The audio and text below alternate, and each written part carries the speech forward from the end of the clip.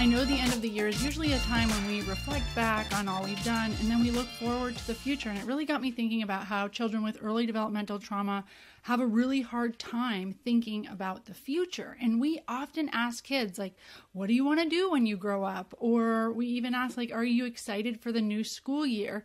And these questions can be really tough, even anxiety provoking for kids who have early developmental trauma, because their brains have been built in survival mode, and survival mode doesn't think about the future. And so the future is a luxury. Thinking about the future is a luxury. So I want to talk about that today. I'm going to roll that intro and we'll dive right in.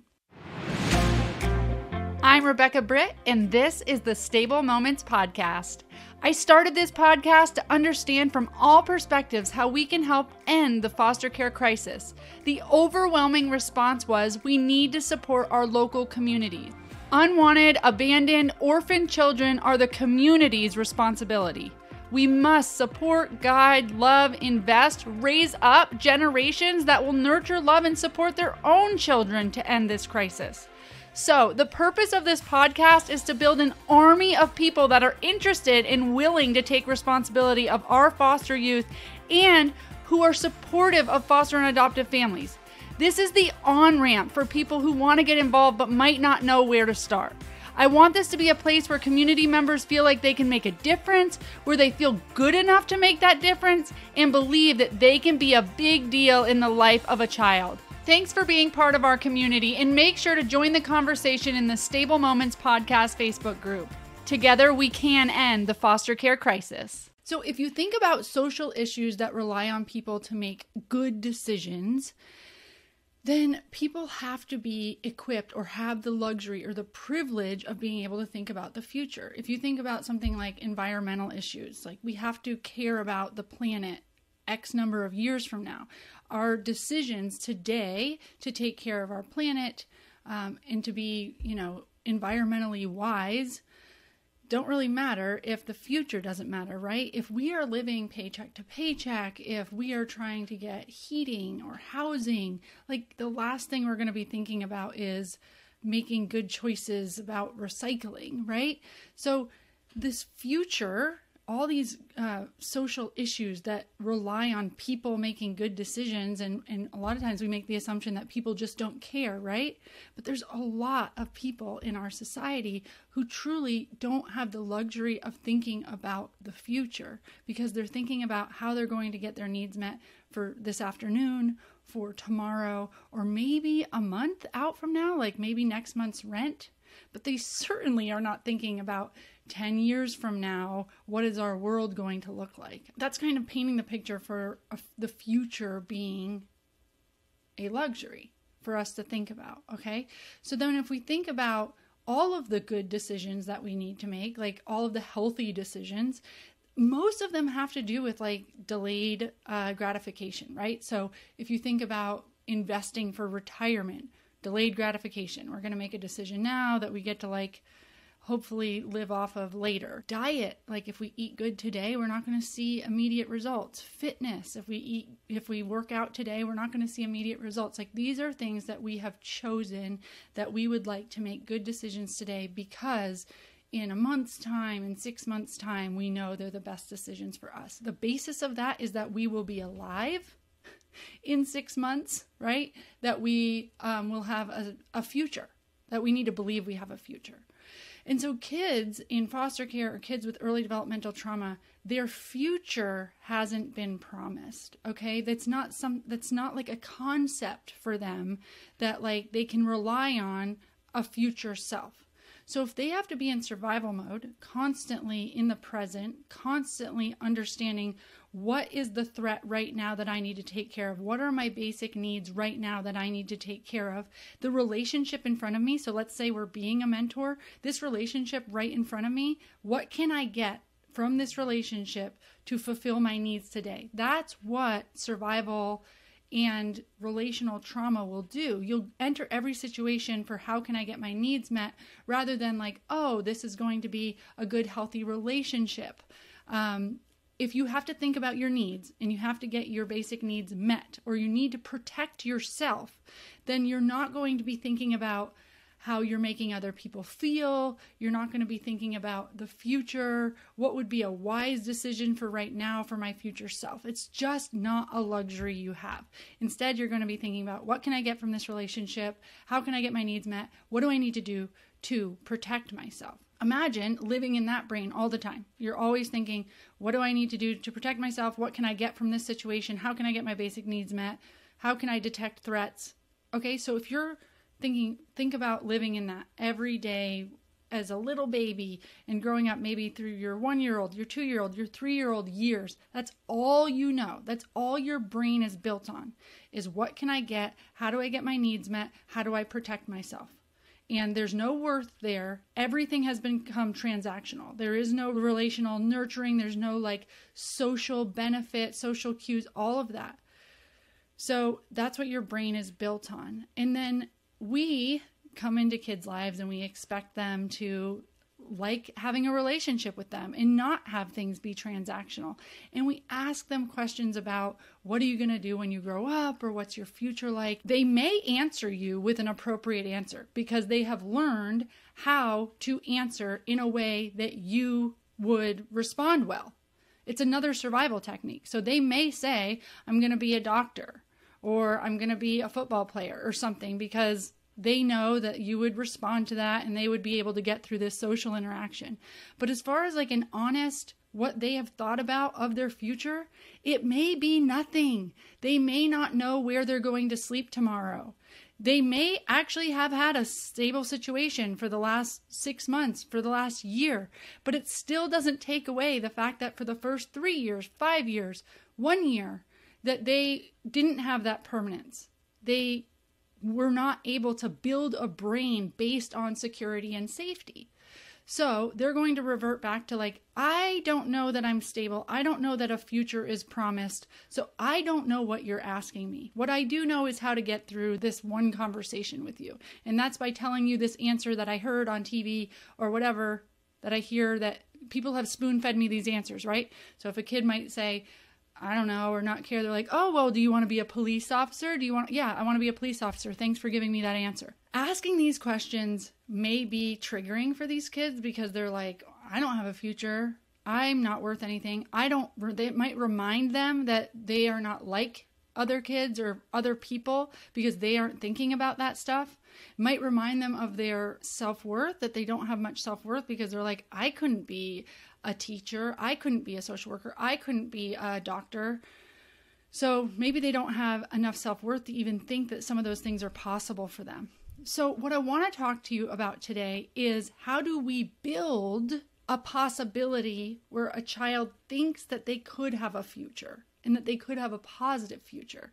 Because really, as mentors, that's what we want to do, right? We want to step into these children's lives and we want to help them understand that even though their life has been very unstable, that they do have a bright future to look forward to, and that they can start making small plans and rely on the fact that a future will come, and that their actions today can influence that future. So we don't do that by asking, what are you going to be when you grow up? Okay? What we need to start with is understanding that they might not know who they are. They don't know their identity. They haven't had the time and the typical nurturing to develop their strengths and interests and get curious and explore their world. They may have had abuse, neglect, abandonment, which left them not able to do these things that normal toddlers and young children do, which is explore their world and understand what they're good at and get the positive feedback from the world, like, wow, that was awesome. You're such a good helper. You're so good at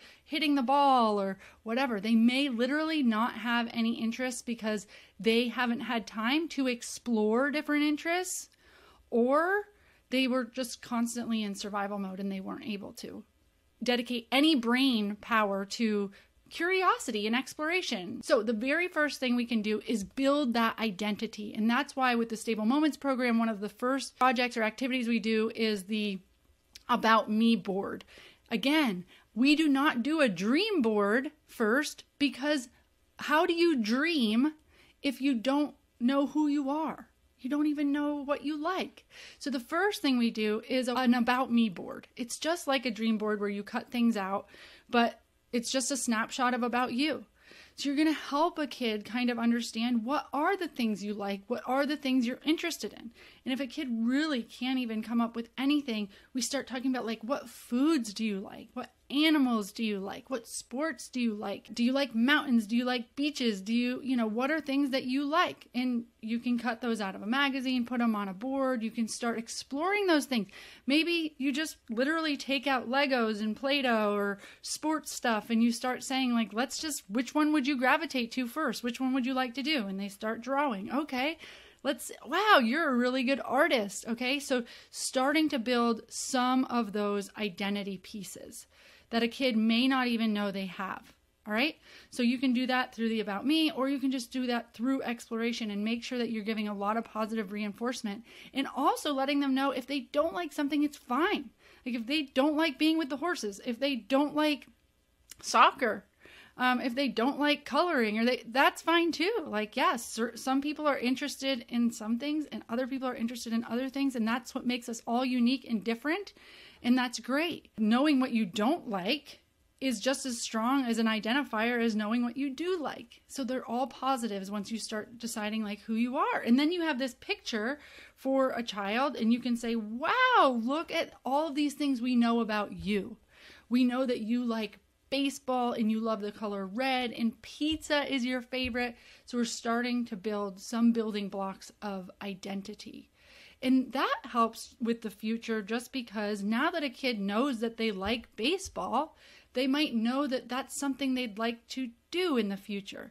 Can you explore that there's baseball teams, that there's a little league team, or that at the school there's baseball? Is that something they'd be interested in?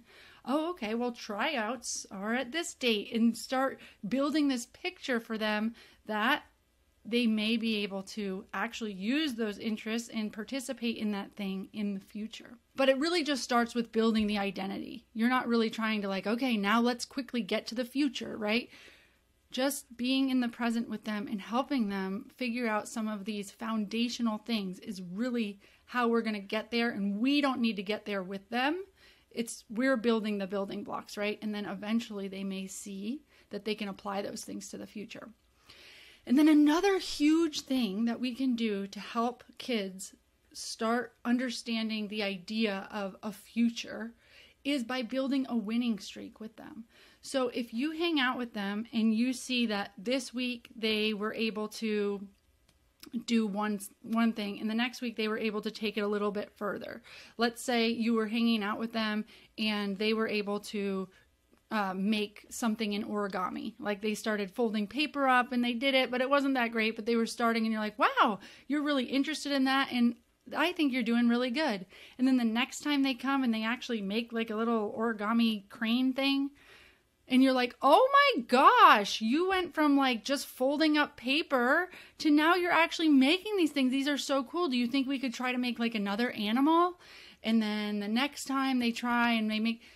And what you're doing is you're showing them their progress. So when they get to the third thing or the third time you're meeting with them and they're making, even if it's just incremental progress, and they could be like, no, I suck at this. You're like, no, let me show you the progress you made. When you first came here, you didn't even know where the paper was.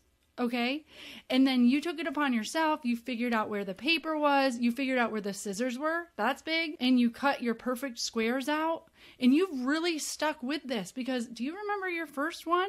Like we didn't even know how to fold it. We had to crumple up like 17 of these things before we could do one. And now you build them like every single time, right off the first time. And what you're doing is where a kid forgets their progress. Actually, we all forget our progress. We all forget how hard it was. We just know that we're still not perfect, right?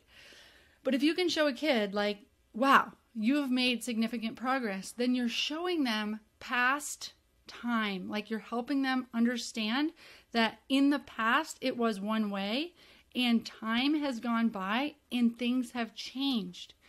And what that does is show them the past, and then they could project out to the future because it's like, if in the last 3 weeks you have gone from this point to this point, what might we do in the next couple weeks?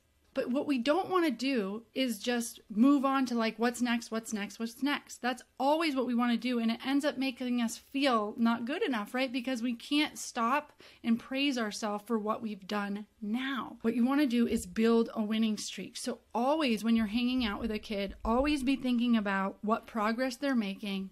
It doesn't have to be much. I talk about this all the time with kids that don't want to go see horses on the first time that they go to the farm. And they might say that they're afraid of horses. And then you're like, dude, you're doing so good. Maybe on the second or third time, they're like, no, I still am afraid of horses. I still don't want to go out there. I suck at this, or I don't do this well. And you're like, you know what? The first time you came here, you wouldn't even get out of the car. And now you're like pretty close to the gate. Do you think maybe we could just step to the gate together and maybe we could just look at the horses from the fence line? But now what you're doing is you're showing them like where they think they haven't made any progress. You're like, dude, you have made a lot of progress, and you're going to celebrate those successes and show them that they do have a winning streak. And the more wins that they can get, the more confidence they get. The more they trust that you're there to show them their progress, that you're there to keep them safe, that you're there to have a good experience with them, and they start to believe in themselves. So the more we can build self-worth, build identity, show them progress, even when they don't see it, the more we can start to show them that they have kind of this safe trajectory and that there is a future. There is something that they can look forward to, okay? So just think about that when you ask kids questions about the future, when you ask kids questions about, what are they excited about? What do they want to do? What are they going to do this weekend even? Just keep in the back of your mind that the future might be something that's really, really, really scary for them. In the past, the future hasn't been stable. And if they need to stay in the present right now, then be in the present with them right now. Help them build who they are by searching out their strengths, interests, identity, what makes them happy. I mean, you can literally say like, okay, you don't know what your favorite color is? That's fine. Let's look at all of these different colors and what does this one make you feel? Does this make you happy? Are you like, ugh, I don't like this color? Okay, next color. What does this make you feel? Then you narrow it down to a few that are like, yeah, I kind of like those colors. Okay? So you can make it super simple and help them start figuring out how would they figure things out, right? Because if it's just, I don't know what my favorite color is, you don't really have much to do with that. But you can like, all right, let's break this down. Let's get all the colors out. Let's see what our reactions are to each one. Breaking things down, showing them how to figure things out, and then showing them how their body responds to different things helps them understand, I think that is something I like. I think that is something I'm interested in. And it's these foundational building blocks that is our job as mentors, okay?